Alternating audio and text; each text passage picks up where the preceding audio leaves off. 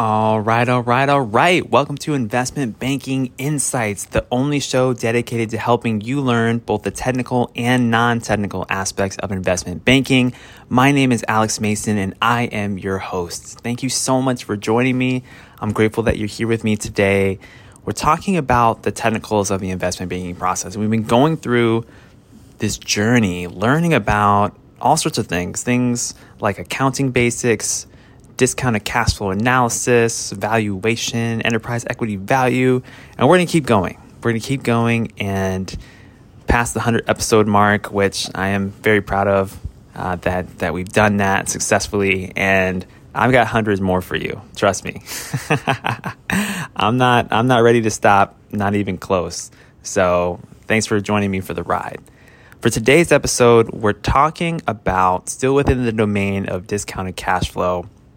We talked about WACC a lot, and we talked about cost of equity. Well, today's topic is related to cost of equity.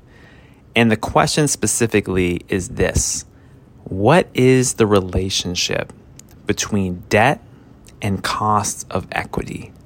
Debt and cost of equity. Now, we know that in the WACC equation, both the cost of debt and cost of equity come into play, right? But those two things, are they independent of each other, or is there some kind of dependency between the debt cost of a company and the equity cost of a company? Very good question, right? Well, here's the thing. When a company has debt, in general, this doesn't really raise any red flags, right?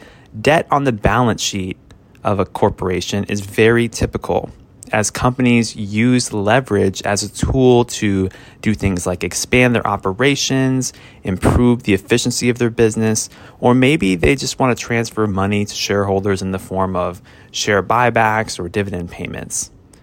But when the company has too much debt, that's when things become a problem. And the reasoning is this: it's just like if you or I borrow too much money in our personal finances. It limits the company's flexibility because it has interest and principal payments that it then becomes obligated to. And if you have too much of that, it's definitely a bad thing. So borrowing money is essentially a way of getting cash now, but the price is that it obligates future cash flow to somebody else. So if a company's cash flow starts to be taken up more and more by payments to debt holders, that can be a bad thing. And remember that cost of equity reflects the risk that equity investors see in a company's stock, right? It's all about the risk of that equity. So if the balance sheet is unhealthy and the business has too much debt, then that increases the risk to the shareholders. So you see the connection here now? Therefore, cost of equity generally increases as a company's debt load increases. So if there's a higher level of debt, cost of equity generally increases because the company can be considered more risky.